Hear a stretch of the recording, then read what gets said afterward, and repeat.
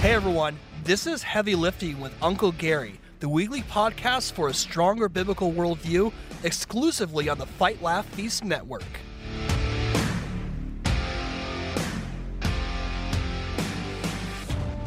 Part 3 is the gospel of the kingdom, and we're on chapter 8, the coming of the kingdom, which ties into things that we've already talked about today. We're actually recording three podcasts today, and one of the ones that we started recording with today was the podcast we just recently did on theonomy, and this chapter it doesn't deal with theonomy, so to speak, but it deals with this idea that Satan is in charge here, that God or Christ isn't the king of this world. That's a future thing, right?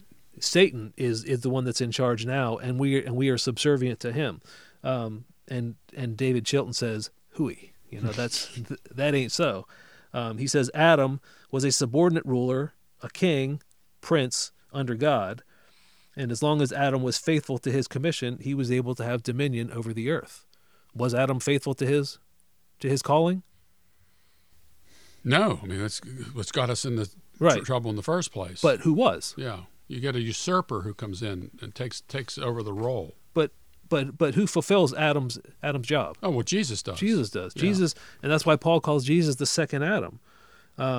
And David Chilton talks about these two parts from the book of Daniel, where God showed Daniel an outline of history in which a towering statue representing the four empires of Babylon, Medo-Persia, Greece, and Rome is struck down and crushed by a stone. And this is Daniel 2:35. And the stone that struck the statue became a great mountain and filled the earth. So you have a stone growing to a mountain, and it grows so large that it fills the whole earth.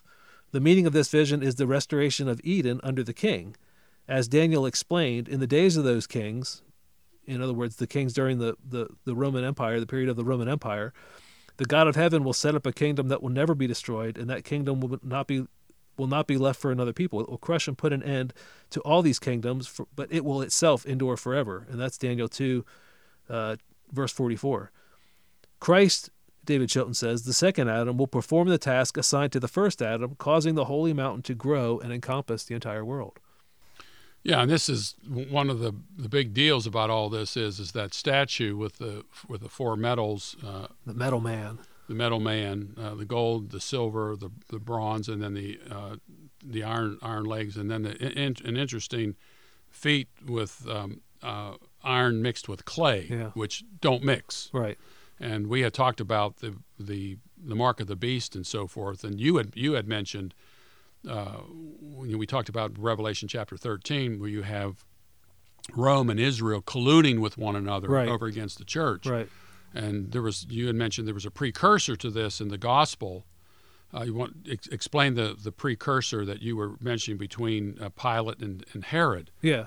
And how after both of them trying to deal with Jesus here back and forth, and it was at that point that Herod and Pilate became friends. Yeah, because they realized that the enemy of my enemy is my friend. Yes. So they formerly they were at odds.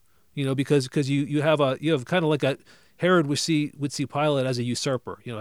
Herod is the king of Israel, but here comes Pilate, a representative of the Roman Empire, to basically kind of like rule alongside of him. But in most of these cases, Pilate would overrule. Pilate would say, who are you?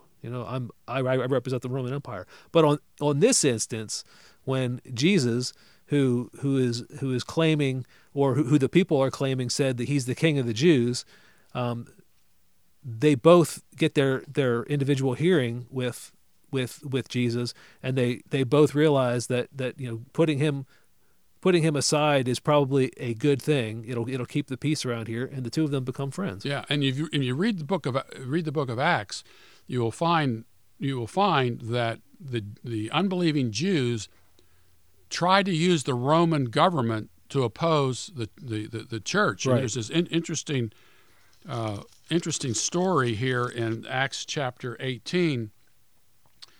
Verse 8, and Crispus, the leader of the synagogue, believed in the Lord with all of his household, and many of the Corinthians, when they heard, were baptized and believing and were baptized.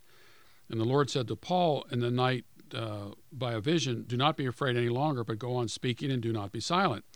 For I am with you, and no man will attack you in order to harm you, for I have many people in the city. And he settled there 1 year and 6 months, teaching the word of God among them. But while Gallio was proconsul of Achaia, the Jews with one accord rose up against Paul and brought him before the judgment seat, saying, this man persuades men to worship God contrary to the law.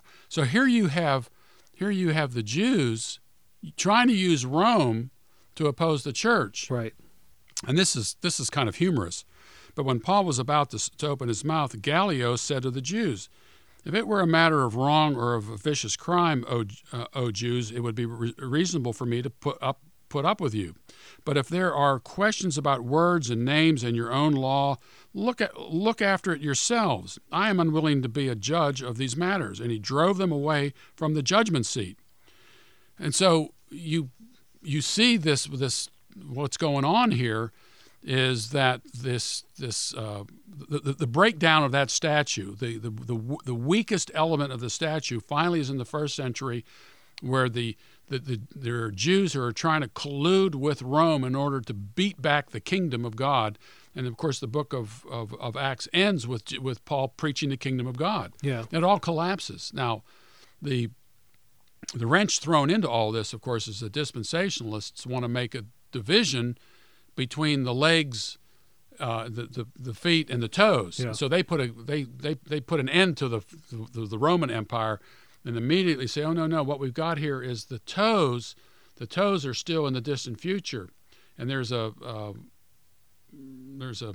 diagram of all this where the statue is on its side, and you see the statue down here, and then the toes are literally stretched across 2 pages. Yeah, longer than the size of the statue itself. Yeah, and longer than the actual time of the kingdoms. Right.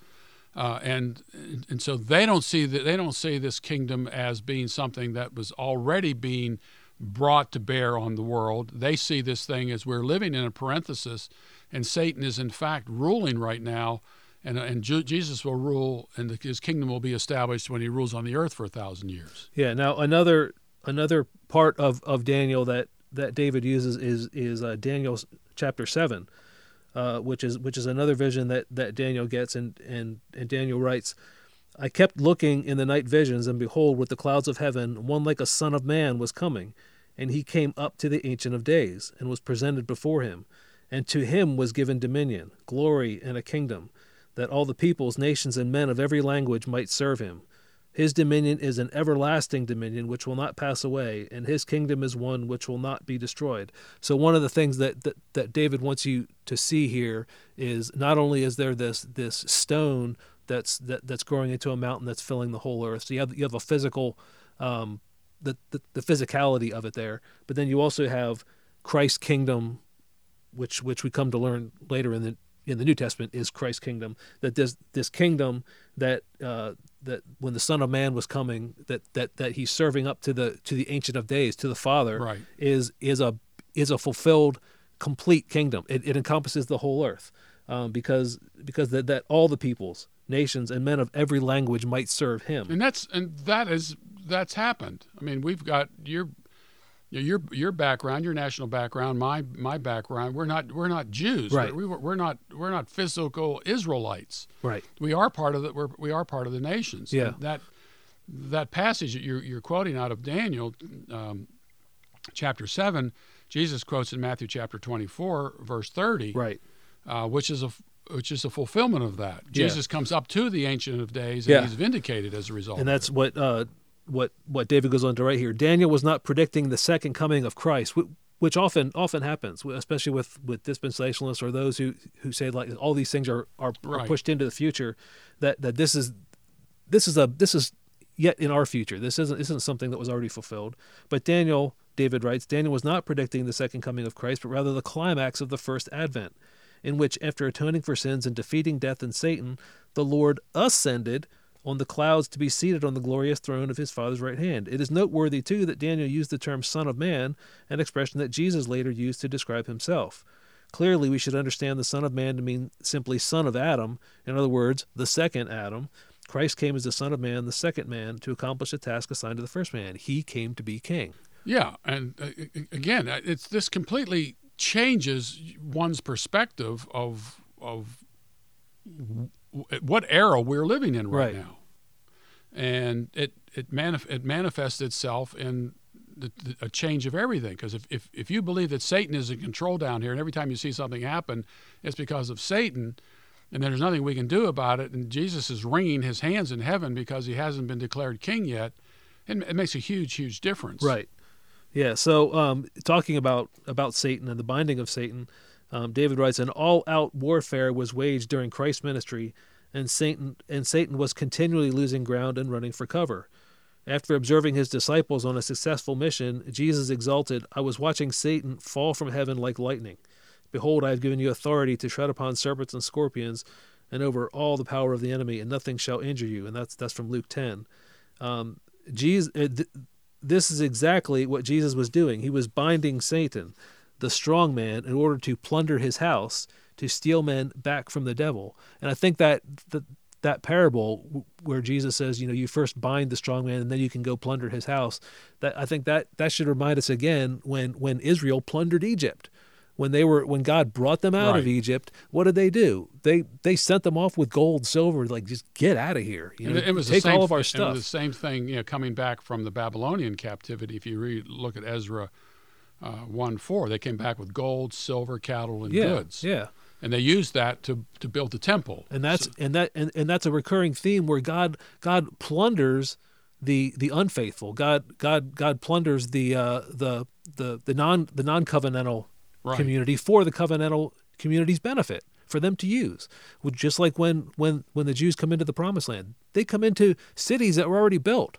All they had to do was eradicate the people, and they had houses, they had cities, they had everything there waiting for them. And God said, that's what I prepared for you. And too bad Christians today, they've lost that vision, and so now we're being plundered. Right. We're being sent into captivity. Like Israel was. And so this is also extremely important. This is why Paradise Restored is a good entree into an eschatological position that is life-transforming. Right. Yeah. Further on, David writes, the same letter to the Ephesians, so he's talking, this is later in the chapter, the same letter to the Ephesians that tells us of Christ's absolute rule over creation, assuring us that we are reigning with him, also commands us to put on armor for battle against the devil. There is no contradiction here, just two aspects of the same reality. We can experience progressive triumph now because Jesus Christ definitively triumphed over Satan in his life, death, resurrection, and ascension. So, and he later talks about where was Christianity 2,000 years ago? It consisted of a mere handful of people who had been commissioned to disciple the nations, a small group who would be persecuted by their countrymen and opposed by the armed men of the most powerful empire in history. What chance would you have given them for their survival? Oh, yeah. I mean, think of that. And today, woe is us. Yep. Woe is us. We only have thousands of churches here in the United States and millions of believers. Woe is us. Right. That's essentially where we are today. Yeah, you start off with 12. One defects. You have other disciples as well, and hundreds and so forth. You read through the Book of Acts, and thousands start to believe. Right. We've got millions of them. Yep. If Christians today would band together and oppose a lot of this stuff, and then be a ministry to the poor, and ministry to immigrants. I've always thought maybe one of the things would be a great thing to do on all these migrant farms is to go in there and set up temporary provision for these migrant workers, present the gospel to them, show the love of Christ to them, it's reciprocal in terms of taking it to their family members and so forth. But no, we wait back. We oppose immigration, and I oppose what's happening in terms of immigration. But we should be at the border with tents and so forth. They're coming. Right. You can't stop them from coming. And they should be the first people that, we should be the first people they see. Right. And like in the book of Acts, what was the issue? The Jews keep coming to Rome and they're saying these rabble rousers, right? These people. What are they saying? They're saying there's another king, Jesus. Yep. And that's what we're saying still today. Jesus is king, not Joe Biden, not Donald Trump, not politics, not anything else. Jesus is king. Jesus gets to dictate how his church responds to this world and to this age that we're in now. Jesus says, "Go forth and conquer." Yeah. Jesus says, "Go forth and take dominion." And Paul Jesus even says, "Go forth and make disciples of all nations." In Romans 16 says 16:20, God will soon crush Satan under your feet. Your feet, their feet. Yeah. Yeah. Not. And we're still continuing that operation today. But that was in history. Paul says that the faith was preached to every creature under heaven.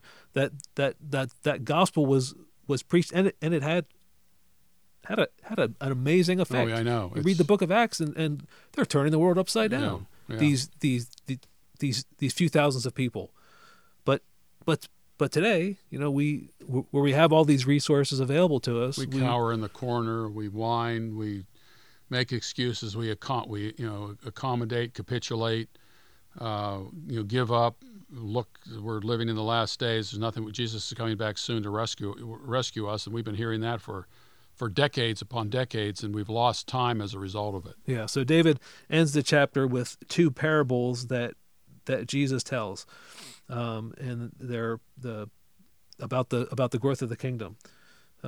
He presented another parable to them, saying, "The kingdom of heaven is like a mustard seed, which a man took and sowed in his field. And this is smaller than all other seeds, but when it is full grown, it is larger than the garden plants and becomes a tree, so that the birds of the air come and nest in its branches." So here you have kind of a similar. You have a stone becoming a mountain and filling the whole earth. The mustard seed is this tiny little, almost microscopic seed that becomes a tree, and it provides rest and nourishment to the creation. Animals come and rest on its branches. And he spoke another parable to them. The kingdom of heaven is like leaven, which a woman took and hid in 3 pecks of meal until it was all leavened. So the kingdom of heaven here is the leaven. The kingdom of heaven is the one acting on the dough.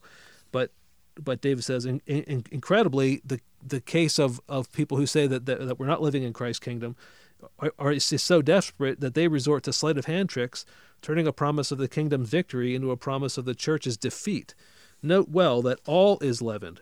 This verse is teaching total conquest by one side or the other. So those who say that leaven is sin here, that the dispensationalists on both of those parables see that the kingdom is distorted with this growth of this small seed. It's distorted into this biggest of the whole garden, and the birds come into it, and that's unbelievers come in and distort the growth of the kingdom. And then this other one here is the leaven. The leaven. That leaven's supposed to be bad, right?